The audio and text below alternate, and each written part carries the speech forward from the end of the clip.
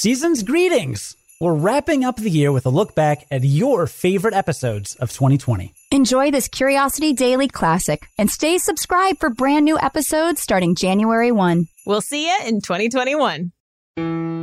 Hi, you're about to get smarter in just a few minutes with Curiosity Daily from Curiosity.com. I'm Cody Goff. And I'm Ashley Hamer.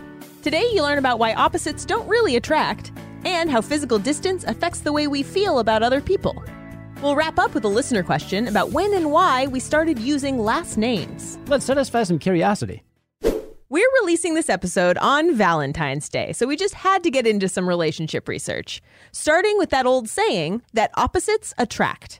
You know, the idea that maybe creative types fall for analytical types or messy people end up with tidy people. Well, I've got some news for you. Science says that idea is a big old myth. According to research, we're most attracted to people who have similar attitudes, personalities, interests, and values to our own. That's right. We love to tell ourselves that opposites attract, but since the 1950s, social scientists have conducted more than 240 studies to determine whether similarity or difference is what most leads to attraction. In 2013, two psychologists looked at all the results of these studies put together in a meta-analysis published in the Journal of Social and Personal Relationships. What they found was pretty conclusive. There's a strong, undeniable association between being similar to another person and being attracted to that person. In other words, there is essentially no research evidence that differences in personality, interests, education, politics, upbringing, religion, or other traits lead to greater attraction. Opposites do not attract. In one study, researchers found that when given a choice of potential partner, college students chose descriptions that matched their ideal selves over their opposites. Another study found that introverts aren't more attracted to extroverts.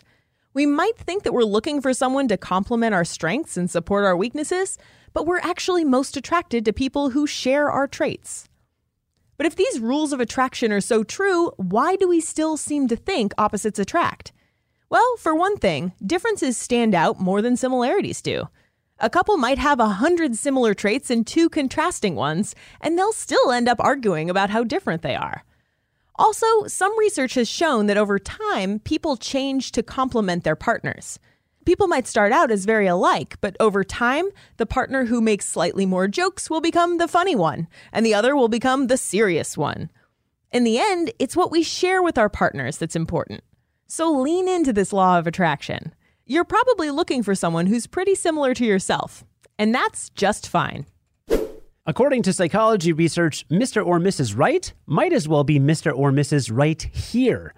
Because new research is strengthening the old idea that desirable people appear to be more attractive when they're nearby than when they're further away. And I mean like 2 feet further away. The idea that we like desirable objects more when they're closer is what scientists call the propinquity effect, and is a mainstay in introductory psychology classes. Despite that, there really hasn't been much evidence for it. Studies do suggest that thirsty people perceive bottles of water to be nearer, and lonely people perceive other people to be closer by, but studies haven't really shown this in the other direction. It makes intuitive sense, especially for something simple like a hamburger. The closer it is to your mouth, the more you want to eat it. But for people, interpersonal attraction is a little more complex than your lunch is. So this new study tackled exactly that. It focused on men and how their perceptions of women shifted with proximity. The researchers found that men responded more positively to women who were closer to them, whether they were having in-person interactions or looking at digital representations of them. So for one part of the study, for instance, the men rehearsed lines from a musical version of Romeo and Juliet with an unknown woman. She was actually a performer hired by the researchers. The woman sat either 3 or 5 feet away, and the men found her more appealing when she sat closer. The same thing happened when men watched a video of a woman looking straight into the camera. They found her more likable when she was positioned closer to the lens. And researchers think this all boils down to something pretty simple. Proximity is a signal of openness to and interest in connecting. That could be either platonically or sexually. Although the researchers didn't ask the study participants about their sexual orientation, the preference for proximity was especially strong for men who were single or felt dissatisfied with their social lives. So in the end, people might not be so different from hamburgers. The closer they are, the more attractive they look. For your next dating profile pic, maybe you want to zoom in. We got a listener question from Gregory who asks, when and why did we start using last names? I believe it was due to crafts or skills such as being a blacksmith and people having the name then Smith or Blacksmith and Cooper and similar. But at the time of Jesus, if you look at the Bible, we don't really use last names. For the most part, people are associated with place names. Great question, Gregory. You're absolutely right that back before we had official surnames, people were named for their occupation or the place they came from. It was basically like if you were to tell a friend about your day and you said, I had lunch with Sarah, and your friend goes, Sarah from college? And you go, no, Sarah from yoga class. If you only knew one Sarah, just saying Sarah would suffice. In the same way, these extra descriptors or by names became more necessary as the population increased. At first, those by names just stayed with the one person. They weren't passed down to his children. But as societies became more complex, those by names stuck around and turned into surnames. So all the kids of John the Weaver got the last name of Weaver. Exactly when this happened differs widely depending on where you're talking about. In England, it started between the 11th and 13th centuries after the Norman conquest. William I gave pieces of his newly conquered land to his buddies, and they named themselves after their land. Eventually, that surname trend trickled down to the peasant classes. China, on the other hand, has been passing down family names for thousands of years. The first Chinese surnames may have been passed down by mothers, not fathers, though by about 1000 BC, that trend had reversed. One of the most recent cultures to adopt family names, though, is very relevant to your question.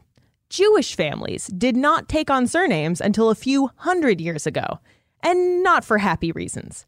Sephardic Jews did it in 1492 as a way to retain their community identity once they were kicked out of Spain. Ashkenazi Jews, meanwhile, were required to take on surnames in the late 1700s, when the Austro-Hungarian Empire and later Tsarist Russia started registering their Jewish citizens. But these days, surnames are in pretty wide use all over the world, even if they might come in a different form or hail from different origins. Thanks for your question, Gregory. If you have a question, send it in to podcast@curiosity.com or leave a voicemail at 312-596-5208. And that is the correct phone number, by the way, this week. Sorry again for saying the wrong one last week. 312-596-5208. Before we recap what we learned today, here's a sneak peek at what you'll hear next week on Curiosity Daily. Next week, you'll learn about why beauty sleep actually is a real thing, how plants talk to worms for self-defense, why bosses should let employees surf the web at work, and more. Plus, you'll hear the final part of our interview with engineer Hugo Fruhoff, and you'll also hear from neuroscientist and best-selling author Daniel Levitin, who will give you practical, evidence-based guidance for living longer and better. As for right now, let's recap what we learned today, starting with the fact that opposites do not attract. So stop looking for love in all the wrong places. You might be different than your partner, but you're mostly the same, probably. Sure.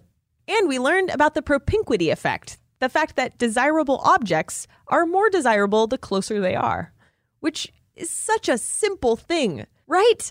Like, I just like this thing because it's closer to me. Wow. And that is why, back in my dating days, every single time I went on a first date, I would pick a place where I could sit next to the person I was on a date with. Oh, that's a good strategy. Yeah. If you go to a bar, you can either sit at the bar or sometimes they've got like a counter lined up against the window. You can sit there so your stools are next to each other. Coffee shops, same thing. Yeah, sitting across the table from the person, and to be fair, it never helped. I was bad at first dates. It just is a general rule. Who is good at first dates? That's true. That's true. Gosh. Look, I am not saying I'm a Casanova here. This is not like, I'm not like the ladies' man from Saturday Night Live, okay? Go get a fifth sandwich. Yeah, none of that. None of that. But perhaps it'll help to sit just a little bit closer to that special someone if you want them to be special. Oh, and I also learned that we have last names for lots of different reasons, depending on where you live, what your heritage is. But we pretty much all have them now, right? Yeah, governments tend to like it because it helps them keep their citizens organized. Didn't you try to find the origins of my last name when you were researching this? Oh, yeah, that's right. So there's this website called forebears.io. You can find it in the show notes. Your surname comes from Welsh, but you're not Welsh. Not to my knowledge. It says it means the red complexioned. It says one of the very few nicknames that can be found among Welsh surnames. So you're not like a weaver or a baker. You're just... I mean, I'm a Redditor. That's lame. Is that You're it? lame. Where's your last name from? Wales, and I do have Welsh heritage. It's just from a geographical locality of Hamer, a village in the parish of Rochdale, Lancashire. Don't know how to say these things. It's just from a place. It's a village. I don't know. You'll have to visit to figure out how to pronounce it. Yeah. Add it to the list. All I know is that when I go somewhere and people see my name written down in the U.S., they always think it's Go. But if I'm in Europe, whenever I'm traveling, they always know it's Goff. Whenever I'm in a music store, people know that it's Hamer and not Hammer because there's a guitar named Hamer. That's actually why we say our names at the start of this podcast, just so people can pronounce them right. Yeah, we both have hard to pronounce names, don't we? Today's stories were written by Ashley Hamer, May Rice, and Kelsey Donk, and edited by Ashley Hamer, who's the managing editor for Curiosity Daily. Today's episode was scripted and edited by Cody Go. Wow, you are so pleased with yourself. I am. Cody Goff. Have a great weekend and join us again Monday to learn something new in just a few minutes. And until then, stay curious.